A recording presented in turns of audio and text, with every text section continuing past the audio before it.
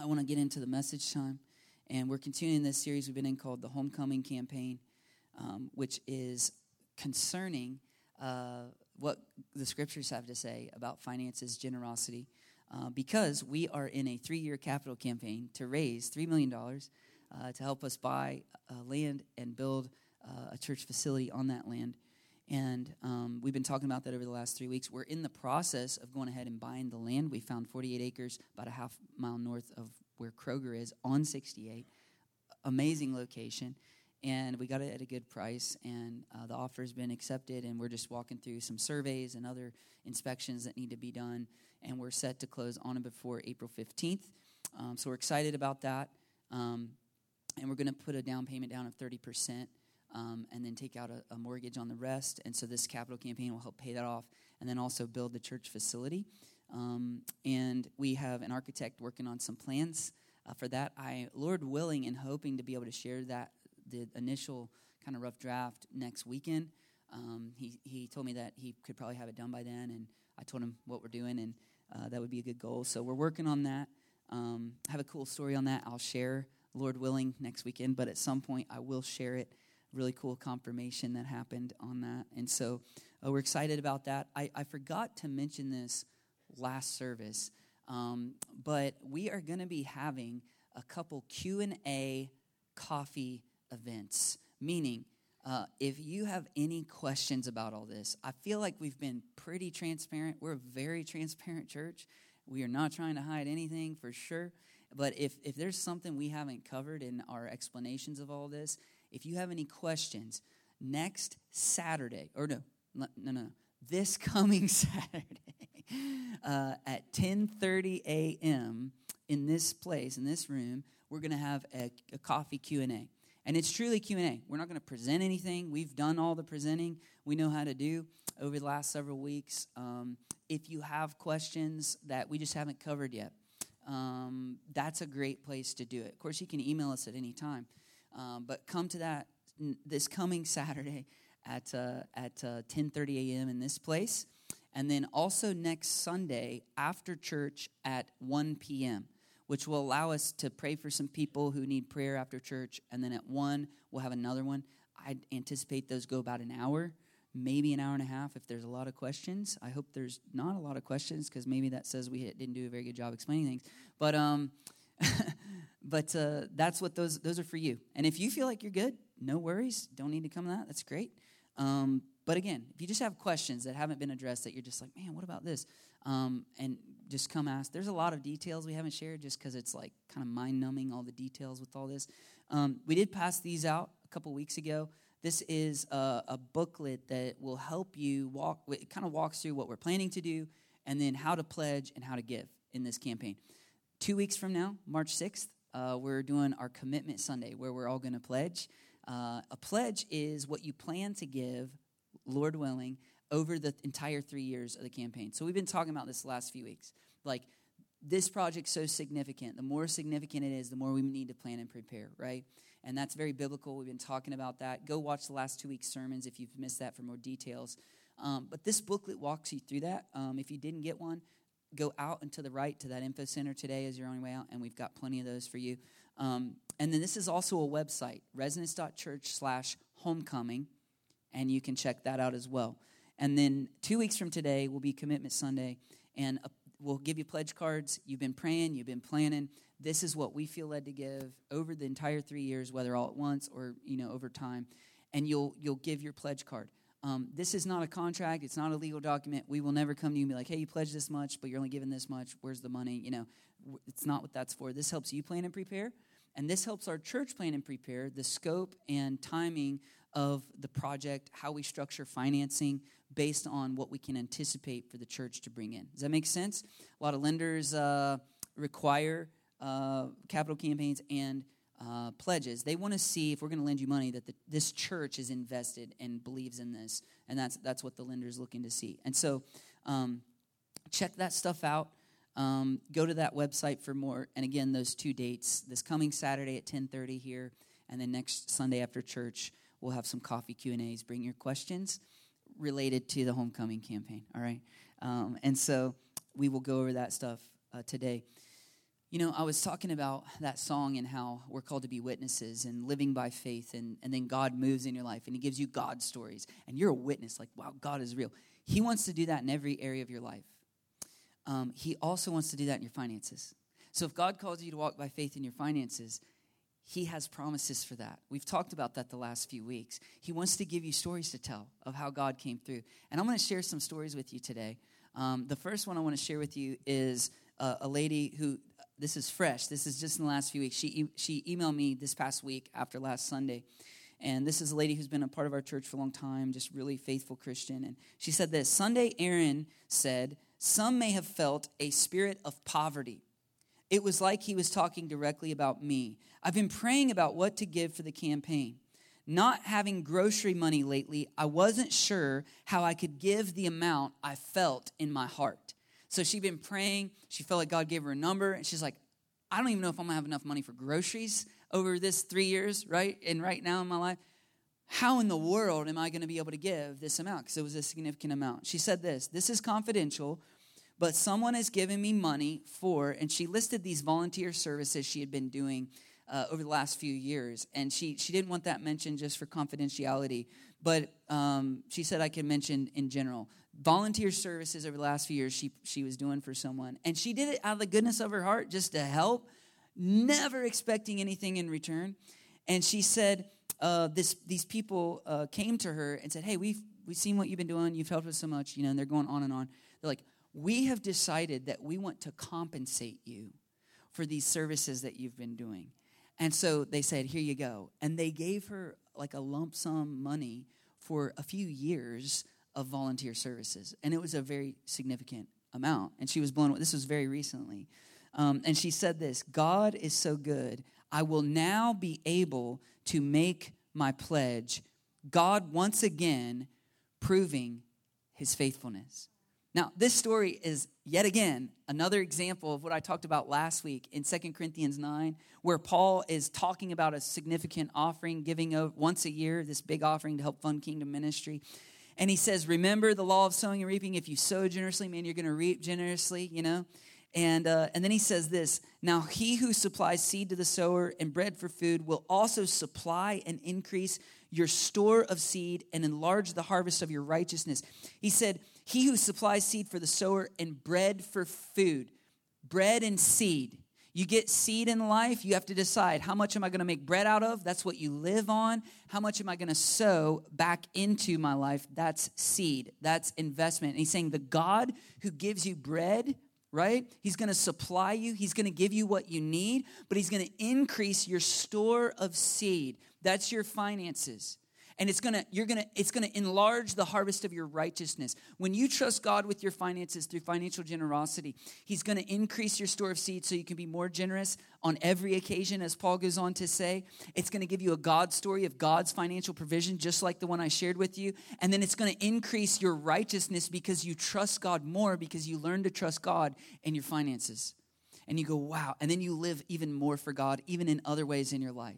That's what Paul is saying. And then he says this: you'll be enriched in every way so you can be generous on every occasion. And through us, when you give to the church and as we distribute that for kingdom ministry and to help people in need, your generosity will result in thanksgiving to God. And so that story I just shared with you, it's an awesome example of, yet again, that promise from God, right? This lady, she's like, I want to be faithful, and I don't even know if I'm going to, look what God did. But here's what I also love about that story. I love the posture of her heart. I don't know if you caught it. She said, I don't even know if I'm going to have enough money for groceries. And then I get this large amount of money, this lump sum out of nowhere, not ever expecting it. And her first thought is not, oh, good, now I'll be able to get all the groceries that I need. No, her first thought is, oh, good, now I can give it away to bless and to invest in what God is doing through my church family. And that just blessed me. Her heart attitude, right? It reminds me of the story of Jesus when he's watching people put offerings in the temple treasury. He calls his disciples' attention to it. He's like, guys, check this out. Look at this. Look at this. There's some rich people going by, putting in a whole lot, you know.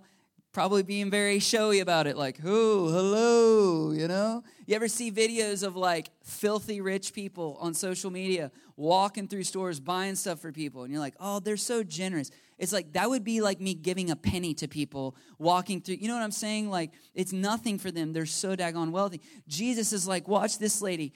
2 mites, 2 like pennies, 2 quarters is like what $2 bills is like what that would be. All she had to live on, and she gave it all. He goes, that lady right there, she gave more than anyone else. Wow. And that's what that story reminds me of. Man, now I have money, and the first thing I think is I can give to bless what God is doing. Man, if you're new to church, if you're new to faith, and you come to a church your first Sunday, this happens like every time that I preach on giving. Somebody's like, hey, just so you know, it'll be like coming up on the first week of the series, you know, on finances and stuff. But just so you know, I'm inviting my friend. They're a hardened atheist. They've never went to church. They got hurt when they were young. They said the church just wants their money. So, man, I don't know what you're preaching on, but I just want you to pray because they're coming and this is it. And if you fail, they'll go to hell forever, all right? And I'm like, all right, no pressure. Thanks for that. I'll pray for them, right? I'm telling you, it happens every time. So I just got to tell you, if you're new to faith and you happen to come through a series about a capital campaign, we're trying to raise money, you might think to yourself, oh, here we go. Everybody just wants money. Christians are no different. Here's what I want to tell you. Most Christians I know have a heart attitude like this lady. And they consider it an honor and a privilege to be able to give to their local church, to help fund what God is doing. And last thing I love about that story is that it expresses what I believe is the foundation of biblical generosity. And that's really what I want to talk to you about today. The foundation of generosity is contentment. This lady gets money, not even sure if she's going to have grocery money, but she's so content in God. She's so trusting, well, he'll take care of me, that she's able to give it away. If you're not content with what you have, you'll never be generous. Contentment is the foundation of biblical generosity.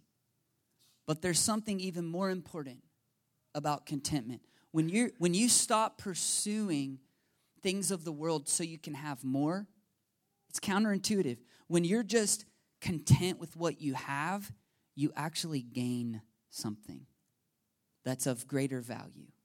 And the Apostle Paul writes about that in 1 Timothy 6, starting in verse 2. He says, these are the things you should teach and insist on. If anyone teaches otherwise and does not agree to the sound instruction of the Lord Jesus Christ and to godly teaching, they are conceited and understand nothing. I love how Paul is kind of vague sometimes and he doesn't want to hurt people's feelings, you know. No, he just goes for the jugular. And he's saying, these are the things you're to teach and insist on. He's talking about what Scripture says. He tells Timothy, like, you need to publicly read Scripture. You need to teach and preach what God's Word says. And he's like, listen, if people disagree with you, if you're preaching the Word of God explicit, if you're just reading Scripture and explaining it, and people who call themselves Christians disagree with you, they're conceited. They're arrogant. Why? Because no matter what the reason, they think they know better than God. And so God taught me a long time ago, don't ever shy away or back down from preaching a sermon about eternal judgment or hell or repentance. Well, some people might not like it. Some people might say, well, I just can't see how a God who loves people would send people to hell. Well, I just don't. Okay, I get your reasoning. I see what you're saying. But here's the deal. If you refuse to believe in God because of what God's word says, you're arrogant. You're prideful. You think you know better than the God of the universe. And let me just tell you this. There are answers to every question and every doubt that you have. I would encourage you to go listen to a series that I did a few years ago called The Evidence of Faith.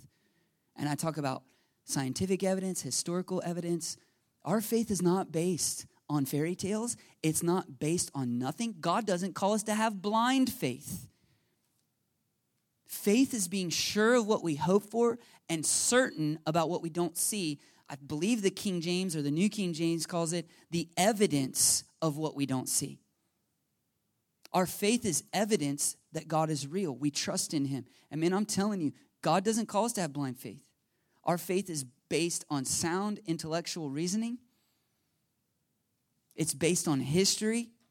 And you can go check that out in that series. I would also recommend the book, The Case for Christ by Lee Strobel. That'll get you started. He wrote another one called The Case for Faith. Again, a guy named Mark Clark, The Problem of God. Those are really great resources if you struggle with those kinds of doubts. And so he's encouraging Timothy, his protege, man, preach the word. This is the word of Almighty God who created all things. And he says there's God, he's talking about really teachers and preachers who are off base. They have wrong motives. And listen to what he says. They have an unhealthy interest in controversies and quarrels about words that result in envy, strife, malicious talk, evil suspicions, and constant friction between people of corrupt mind who have been robbed of the truth and who think that godliness, listen to this, godliness is a means to financial gain. So there are people who don't want to preach and teach what God's word actually says, and for some reason the motive in their heart is that they can make more money out of that through preaching and teaching. Now, you've probably encountered, we've all seen the really bad examples of this, that televangelist who's like, I got miracle water from Israel, and if you pay me enough money and you buy it, when it arrives at your house, if you, whatever you drink it or bless yourself with it, whatever you're supposed to do, God will heal your sickness and heal your disease. Ooh, that's some bad juju, man. That's actually witchcraft masquerading as Christianity. Paying for healing. Go read the story about Simon the sorcerer. He's like, you guys are healing people with the Holy Spirit. Give me the Holy Spirit so I can heal people. He wanted the power for personal gain. And Peter's like, the Lord rebuke you, man. You've got bitterness in your heart. You need to go pray. And no, we will not. Think about that. No, I'm not going to give you that. Because you don't have a right motive. Wow, that's interesting. Someone wanting saved, wanting to say the prayer, give me the Holy Spirit. And Peter says no. Because they don't have good motives. I mean, that's different. He different.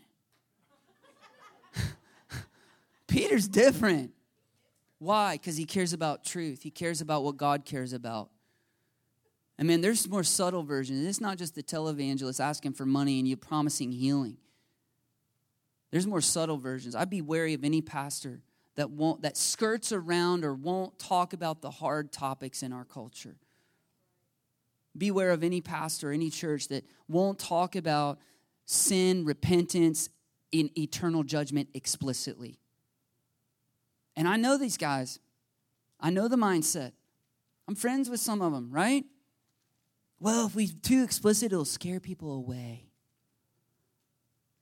Yeah, you'll draw a big crowd. You'll reach a whole lot of people for Jesus. You just won't reach them with Jesus. So they'll be in your church, but they won't be saved. That's scary, man. Be wary of any church that won't talk about explicit what Scripture says about sexual morality in our culture today, in a culture that is in desperate need of it, more so than any recent generation. People are so confused. God's word teaches on it very clearly. Jesus taught on it. Matthew 19. Because of God's design and gender, he made them male and female. Therefore, because of God's design and gender, a man will be united to his wife. One man, one woman, united in marriage. What God's joined together, let no man separate. That's it. That's God's definition of marriage, man. It's so important. Be wary of any pastor or church that never talks about it. These are important issues. Be wary of any pastor or church that doesn't talk about the Holy Spirit because they fear weirding people out and the crowd will diminish. And I would say be wary of any church pastor that won't talk about all the above. Be real wary of them. Why? Because they want a big crowd. Their ego gets stroked. Or they're at their heart, they might have a good motive. No, we want to reach people. Man, but you're using methods that aren't God's methods. And you're robbing people of conviction and repentance and the lordship of Jesus. That's bad. And so there's more subtle versions of people who think that godliness is a means to financial gain. And listen to how he flips it, verse 6. But godliness with contentment is great gain. Godliness with contentment is great gain. When you live to please God and you're content in God, you gain something that all the money in the world can't buy. It's called peace. I'll never forget my friend Ron, who was in his 70s when he got saved through our church and got baptized. And he said after he accepted Christ, he said, Aaron, the peace I feel. He said, my whole life I've worried about my life. I've worried about everything, every detail. I've worried about my impending death. And now I don't. He just has peace. You have peace in Christ, not only for the struggles you go through in this life, peace that transcends understanding. It doesn't even make sense how at peace you are. But when you face your own mortality, which, mark my words, every person in here will be faced with your own mortality. And when you're young, you feel invincible. And man, you reach a certain age and you start going, wow, I got one foot in the grave. And all those scriptures about surely we're as grass and we wither and die and we're a blink of an eye and we're a vapor in a mist. You're like, oh, those start making a whole lot more sense. Start resonating. But man, when you got Jesus, you got peace. I just had a testimony of a guy who was a drug addict. And he's getting help right now. And he was here last service. And he said he lost his daughter last winter, right at Christmas time, 20-year-old daughter in a car wreck.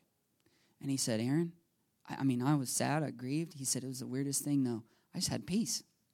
Like, she's a Christian. I know she's with Jesus. He's like, I started to feel guilty about how much peace I had that I lost my daughter. And I'm just like, peace that passes understanding, man. I get it. That's a blessing. When you trust in Christ, you get something more valuable than any of the money in the world could buy. Jesus said it the opposite way. He said there's a way of gaining the whole world and you forfeit your soul. You get all the stuff you ever wanted, but it cost you your soul. Your soul's the most valuable thing that you own because it's the essence of who you are. And let me tell you, if you forfeit your soul to get stuff in life, to get material things, to get more money, it's too expensive. It costs too much. Contentment has a greater value than any of the money in the world could ever buy. And listen to how Paul describes contentment. For we brought nothing into the world and we can take nothing out of it. But if we have food and clothing, we will be content with that. What a definition of contentment. You know, I felt the Lord pressing on me to talk about contentment today, and I was feeling pretty good about myself. I'm like, man, I'm pretty content in life, you know? I got these boots I got a few years ago, and they're real leather, and they've lasted they got tons of mileage on them, and I love them. I wear them all the time. I'm like, man, got some good boots, nice pair of jeans is all right, good T-shirt, maybe a nice sweater, and I'm a musician, maybe a guitar, and I'm good. And I got all that stuff. So I'm like, I'm hard to buy for at Christmas. My wife's like, what do you want? I'm like, I don't want anything. I have no desire for any material. I have it. Like, I'm content with what we have. And then I read this verse this week. Paul's like, if we have food and clothing, we'll be content with that. And I'm like, ooh, maybe I'm not doing so good. Because I instantly thought, like, you mean like some nice clothes, right? You mean like, not just like kind of dumpy microwave food. You mean like some nice food, right? I'm a guitar player. I'm a songwriter. Like, I get my guitar, right? I mean, that's, okay, I got to drive. Got to get to work. A good car. Okay, I need to have a nice place to live, you know? And all of a sudden, my definition of contentment is way beyond Paul's. And I'm like, oh, maybe I'm not as content as I thought I was. He says, if we have food and clothing, we'll be content with that. Listen to what he says. Here's why. Contentment also guards you from something. It's a protection from what? Verse 9. Those who want to get rich, who aren't content, want more.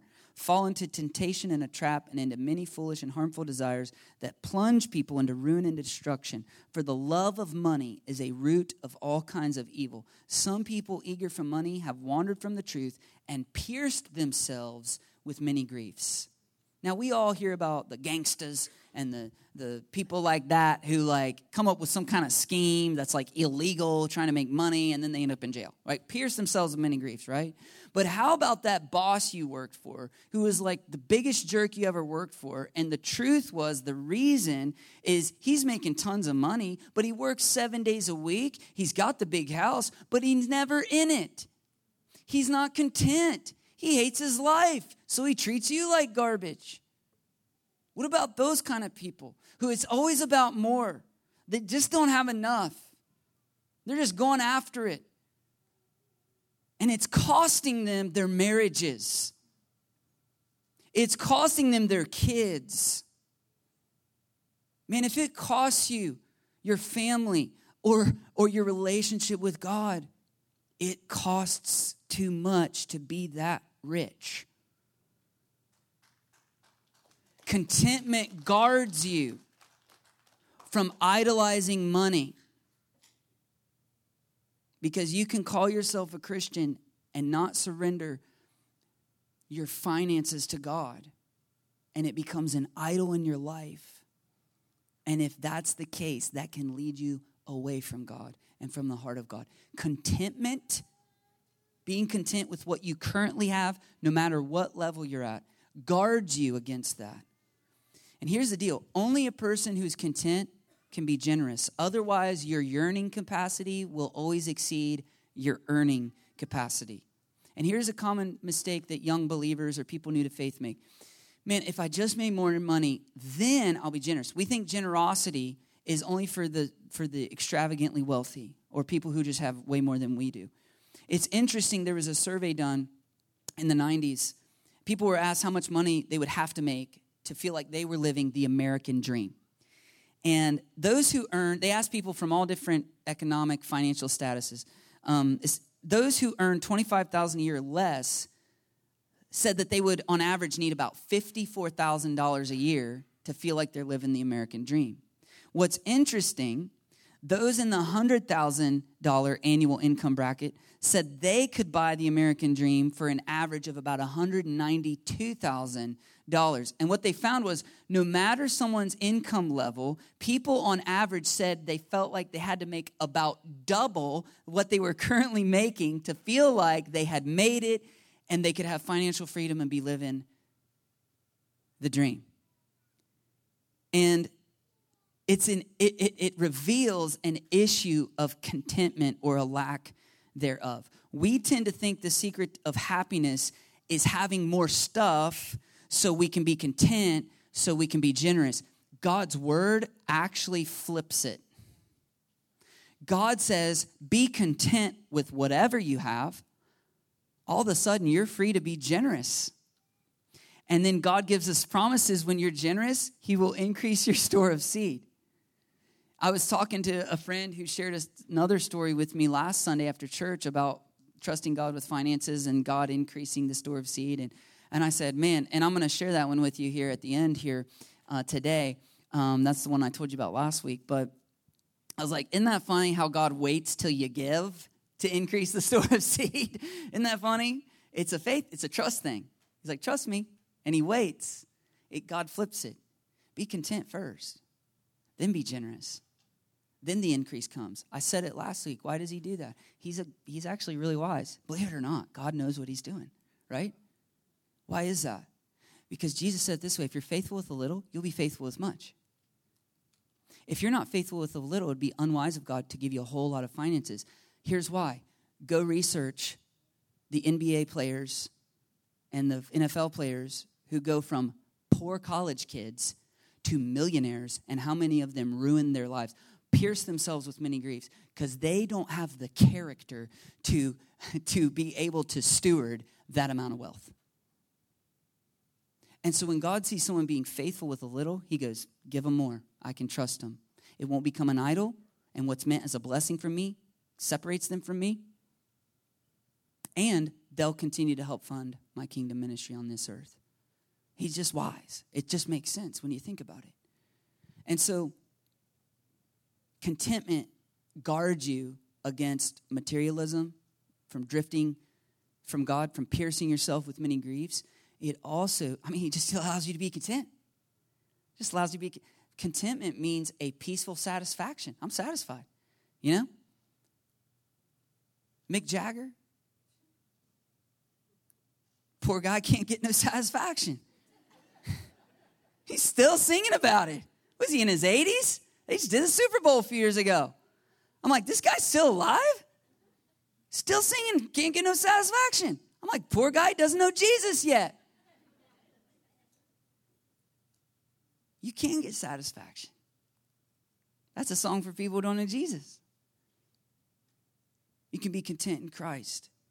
And here's the deal. If your joy is in stuff, you'll never have enough.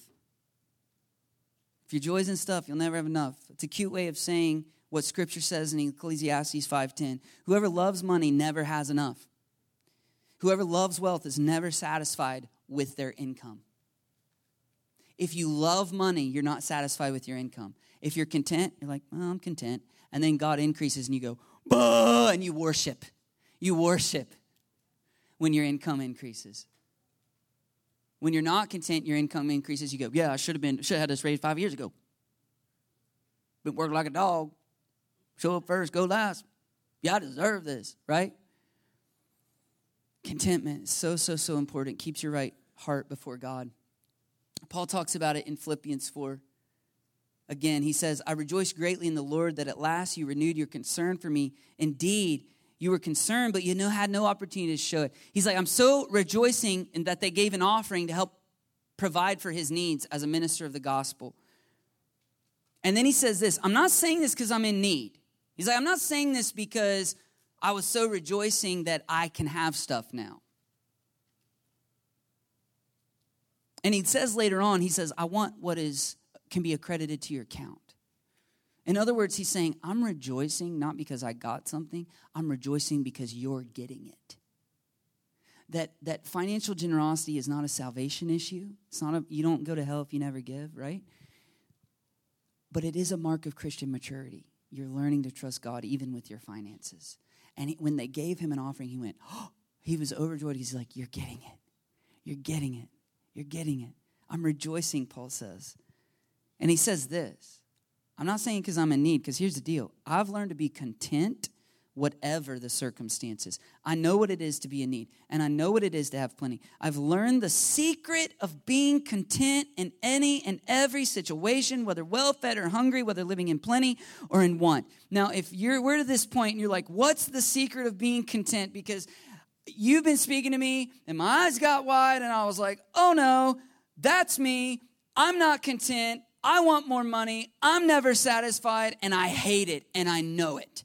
And I hate it about myself. I don't want to be this way. What is the secret of being content? He's about to tell us. Here it is. I can do all things through him who gives me strength.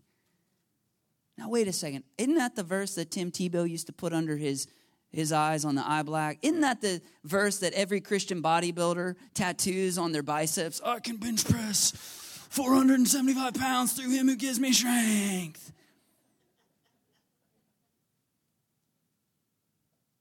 And yet, the best hermeneutic, which means best way of interpreting Scripture, using the context, is one of the best ways to find that. The exact explicit context is learning how to deal with financial challenges. I can endure anything through Christ, and that's my secret. That's why I'm so content. And all the times I was naked and hungry and shipwrecked, I was happy and still sharing with people. I never was bitter against God when I went through the hard times because I was a minister of the gospel. I was just happy. I was just content. Why? Because I have Jesus. And I'm satisfied. And I know he's going to take care of me. And listen to what he says. He says, yet it was good of you to share in my troubles. Moreover, as you Philippians know, in the early days of your acquaintance with the gospel, when I set out from Macedonia, not one church shared with me in the matter of giving and receiving except you only. Philippi was in Macedonia, and they were the only church from Macedonia to support Paul and to give generously to his ministry. And he says this, for Not that I desire your gifts. What I desire is what will be accredited to your account. I've received full payment. I have more than enough. I'm amply supplied. Now that I've received received from Epaphroditus the gifts you sent, they are a fragrant offering, acceptable sacrifice, pleasing to God. And listen to this. They've given to him. And listen to the promise he makes. And my God will meet. I like the King James here better. Shall supply all your needs according to the riches of glory in Christ Jesus. Which means apparently the riches of glory in Christ Jesus not only include forgiveness of sins, eternity in heaven, every spiritual blessing in Christ, the Holy Spirit gifts, but also financial provision for us when we're in need. I mean, I'm telling you, God wants to provide for your every need. He cares about everything you're going through. And he gives them that promise. Now, here's what's amazing, and here's why Paul gave them the promise. They gave so generously. Paul says in another place, this was not a wealthy church. This was a poor church. They were actually in poverty. They actually gave beyond what they should have. They gave some of their need money. And apparently it concerned him, and he gave them this promise. Hey, you guys gave so generously. My God's going to supply for all your needs. God's going to get you back. How do I know that? Because in 2 Corinthians 8, he talks about this church, and he's talking to the Corinthian church, and he says, in the midst of a very severe trial, and he's talking about how the Macedonian churches gave to his ministry. Their overflowing joy and their extreme poverty welled up in rich generosity. He's talking about the Macedonian churches, but he just said in Philippians, they were the only Macedonian church to give. And so this church was poor. They gave, listen to what he said, for I testified they gave as much as they were able and even beyond their ability. Entirely on their own, they urgently pleaded with us for the privilege of sharing in this service to the Lord's people, and they exceeded our expectations. They gave themselves first of all to the Lord, and then by the will of God also to us. And man, I love that verse. That's the heart of every pastor that I personally know. Man, I'm telling you, the bad apples are few and far between in the ministry that I've met. And I just want you to know, I've said it every week, if you're new to church, new to faith, and this is the series you came in, we do not expect you to give to our church or to this offering. This is for people who know Jesus, who believe in what we're doing, and who want to give out of gratitude to help other people experience it. And so I just release you from that. We don't want something from you. We want something for you. We want you to know Jesus as Lord and Savior. And he's saying these people gave themselves first of all to Jesus and then to us. Then they supported our ministry. I'm like, man, I love that. So where did this church that was so poor, that welled up in such generosity, where did they learn? I mean, you don't even have what you need. Isn't that like that story I shared at the beginning? You're not even sure you have what you need, but I'm still going to be so generous. That's contentment. With what little I have, I'm content. I'm still going to be generous. Where did they learn that contentment, and where did they learn that generosity? I'm convinced they learned it from Paul, who said, I know the secret of being content, but Paul was also generous. Acts 20, 33 through 35, he says, I have not coveted anyone's silver or gold or clothing. You yourselves know that these hands of mine have supplied my own needs and the needs of my companions. In everything I did, I showed you that by this kind of hard work we must help the weak, remembering the words of the Lord Jesus. The words of the Lord Jesus himself said, it is more blessed to give than to receive. Paul often went without having his needs met. He worked, he got money, and then he was generous. That's how content he was. He blessed other people. He helped other people. And I'm convinced that's how they learned it. I mean, I just want to bless you all today. As you're praying about what to give, if you feel led to give, if you're concerned, you're like, we're going to do it, but we're concerned. Man, I just want to share a couple more stories today as we close today. And the first one comes with the promise, my God shall supply all your needs. I read that years ago, right, as a young Christian. And I realized Paul believed Jesus was his God. Jesus met his needs, and then he passed that on. My God that I've experienced, I'm a witness of his provision. He's going to bless you, and he's going to meet your needs in Christ Jesus. And then I read that, and Jesus is my God.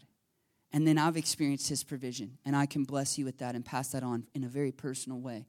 It's the power of the testimony of a witness of Jesus. So here's one of my wife and I's financial provision stories.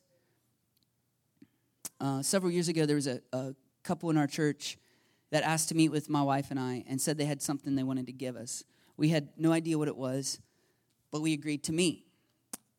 When we met, they told us a story. They said about a month prior, the wife had a dream, and in the dream was white manna falling from heaven. She started walking around and picking it up, and it turned into white dollar bills in her hand. When she was done, she had exactly $1,300. And then at the end of the dream, she and her husband met with me and my wife in the dream, and they gave us this $1,300. So they thought, well, that's weird. That's a very interesting dream. But they resolved, to pray about it, see what God would have them do. Well, over the course of that next month, she had a job change. And they had a few other things going on in their lives. And they ended up having some surplus income that was not in their budget that they didn't expect. And what was the amount of that surplus income? I will give you one guess. $1,300. And so they took that as a sign, confirmation.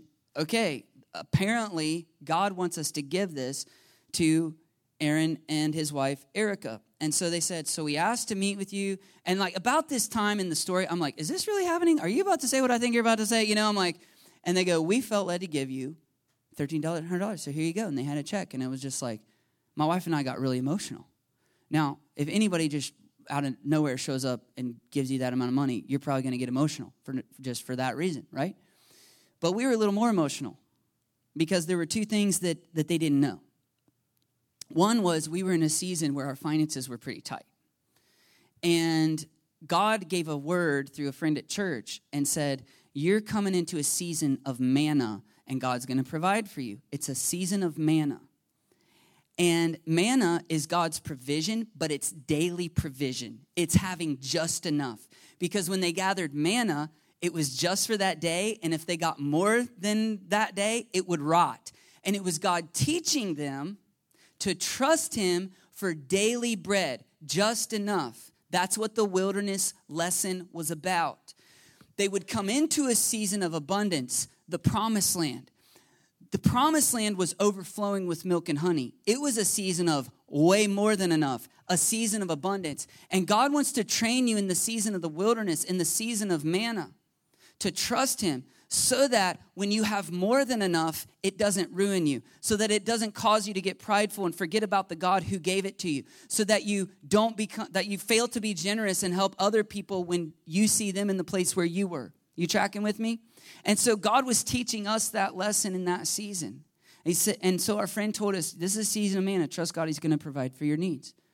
And so that aspect of the dream was very, very meaningful to us. There was a second thing that they didn't know. The previous week, one of our vehicles had broken down. And we got it checked out. It wouldn't run at all. Said needed a whole new engine. And the mechanic said it was going to be like $2,800. And it was a bit of a beater, I had it for a long time. And so, felt like she was dead. It was more than the car was probably worth. And I had another friend who worked on cars, and I called him up. I said, I just need some advice. What would you do? Should I get this fixed, or should I just, sell it for what I can get as is and move on? And because it's one of those things where, if we get something new, it's going to cost more than $2,800. But do I want to put $2,800 into this thing? Anybody ever been in that situation? This is a hard situation to be. So I was looking for wisdom, and I promise you, I was not looking for any help. I was just looking for wisdom from this guy who works on cars and knows his stuff. And he goes, well, I'll tell you what. He said, I think I can find an engine for that. It's a very common engine. And if I find one, I'll put it in for you for free. It'll save you a ton of money. What would you do then? And I'm like, I guess we probably keep it, And so he goes, give me some time. He gets back with me. And he said, I found an engine, and I'll put it in for you. It'll take me maybe a week. And he was energized. I was like, dude, you're an animal. He just, placing an engine, he's like, it's a challenge. I think I can do it, And I'm like, okay, have fun. Thank you so much. And so he did it. And he got it all done. He had to buy the engine, had to buy some extra parts and stuff, some supplies. And he got back to me. Before this meeting, by the way. Do you know how much the exact total was of him fixing our engine? $1,300. And so we were a little bit emotional that God gave a friend of ours a word. You're in a season of manna. that God gave some other people in our church a dream of manna. He gave them extra income of the exact amount that we needed. And then he caused them, they didn't know we needed it. He just caused them to give it to us out of their own generosity. And that's a miracle. Man, if you're skeptical in here, God is real. You can't make that stuff up. That really happened. I could get the people and get them in the room and have them tell you there's part of the story. And something cool happened when the car was done. My friend brought it to church, and it was first service, and he said, he was leaving. He's like, here's your keys. Your car's out there. It's done. Have fun. And I'm like, thank you so much. He goes, oh, there was one other thing. He's like, man, I did have to buy this one extra thing, and I needed it, and I put it in all this. And he's like, it was $100. And I go, oh, hey, man, I don't want you to have to worry about that. I said, I'll get it to you. And I was just grateful, like, man, we went from $2,800 to $100 is what this is causing us. But like, believe me, no big deal. We'll get it. He's like, cool. And he left. And then we started second service, and I'm worshiping, and I'm singing. I'm so glad that this happened, and I'm like grateful. But man, something was bothering me. I'm like, Lord, I'm a preacher, and I can't wait to share this story someday. And it just matched up so perfectly. The dream, the 1,300, the engine, the 1,300.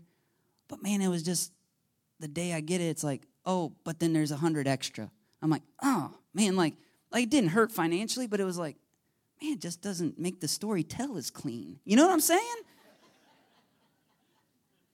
I'm like, it was just bothering me. I was like, man, this was such a God thing. Where'd this $100 come out of? I'm like, and it's one of those where like I'm trying to process it with God and figure it out. What does this mean?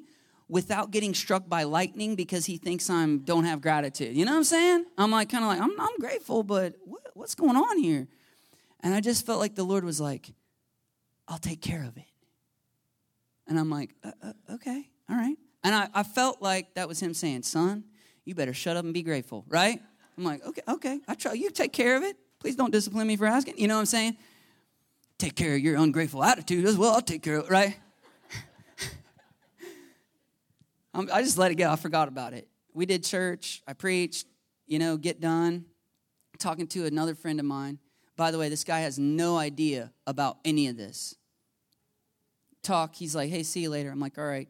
He goes out, comes right back in like 2-3 minutes later. He goes, Aaron, this is so weird. When we were saying goodbye talking, I felt really strongly that God was telling me to give you something. And I went out to my car, and I thought, no, that's weird. I'm not going to do that. And it got so heavy. I was like, this has got to be God. God's telling me to do this. So he's like, you're supposed to have this. And he put something in my hand, and he like turned around, and he walked away real quick. And I was just like, well, thank you. And I looked down. You know what he put in my hand? $100 bill. And God was like, I said I would take care of it. Manna. God is real. Paul said, my God will supply all your needs. I'm telling you, my God will supply all your needs. When you're faithful, when you trust him, take care of you. This is the last story I want to share. This happened last week.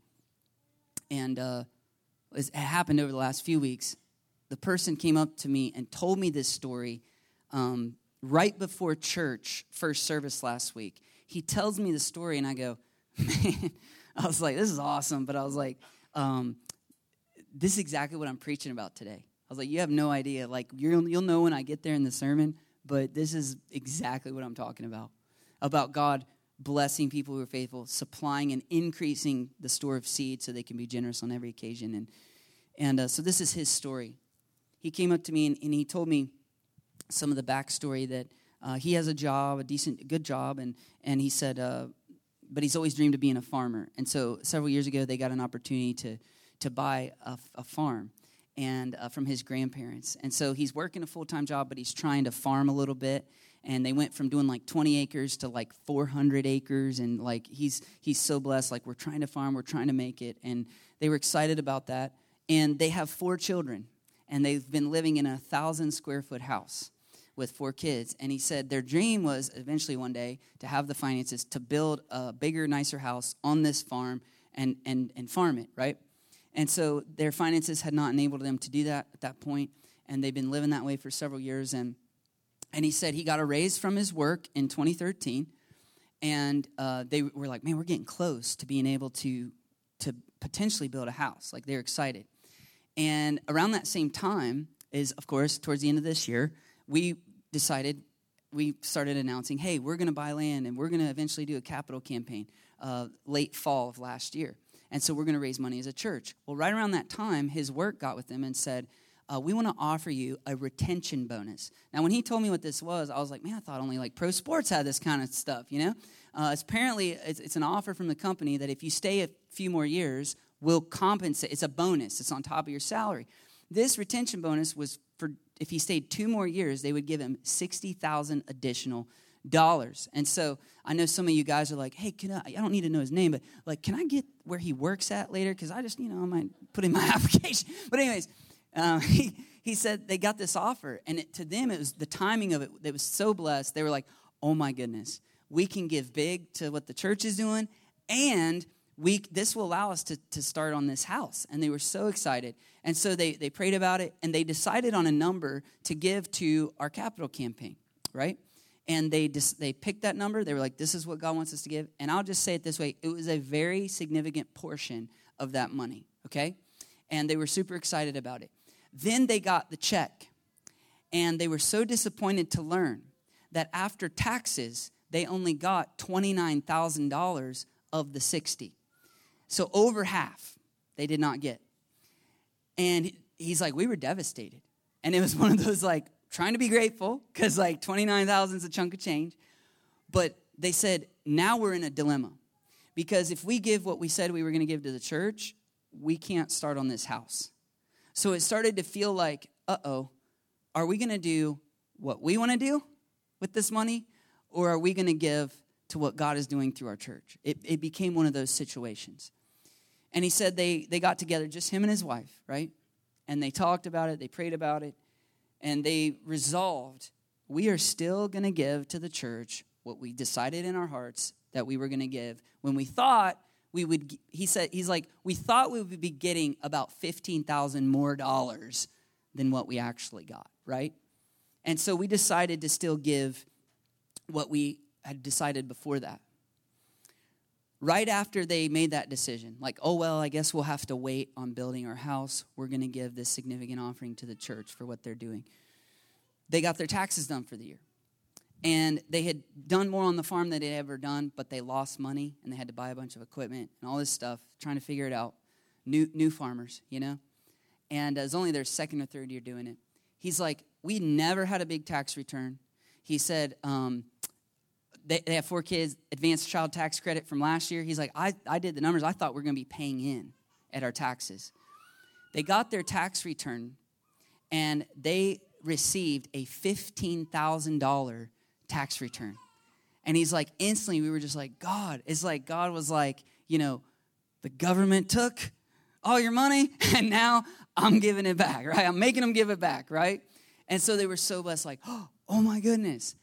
Now we can do what we said. We might even be able to start on this house. At the same time, they had someone pursuing them to rent their farmland for hunting, the farmland they weren't using. And he's like, I'd always heard about that. We didn't really know what it was about. We didn't know what it would be. And we got the contract, and we were interested in it. And they said, if you do this, depending on how we structure it, you'll end up getting between $13,000 and $20,000 out of this deal. And so he said, all right. And so they ended up doing it. They're still going to be able to farm the land they want to farm. And so God not only got them their money back through their taxes, right?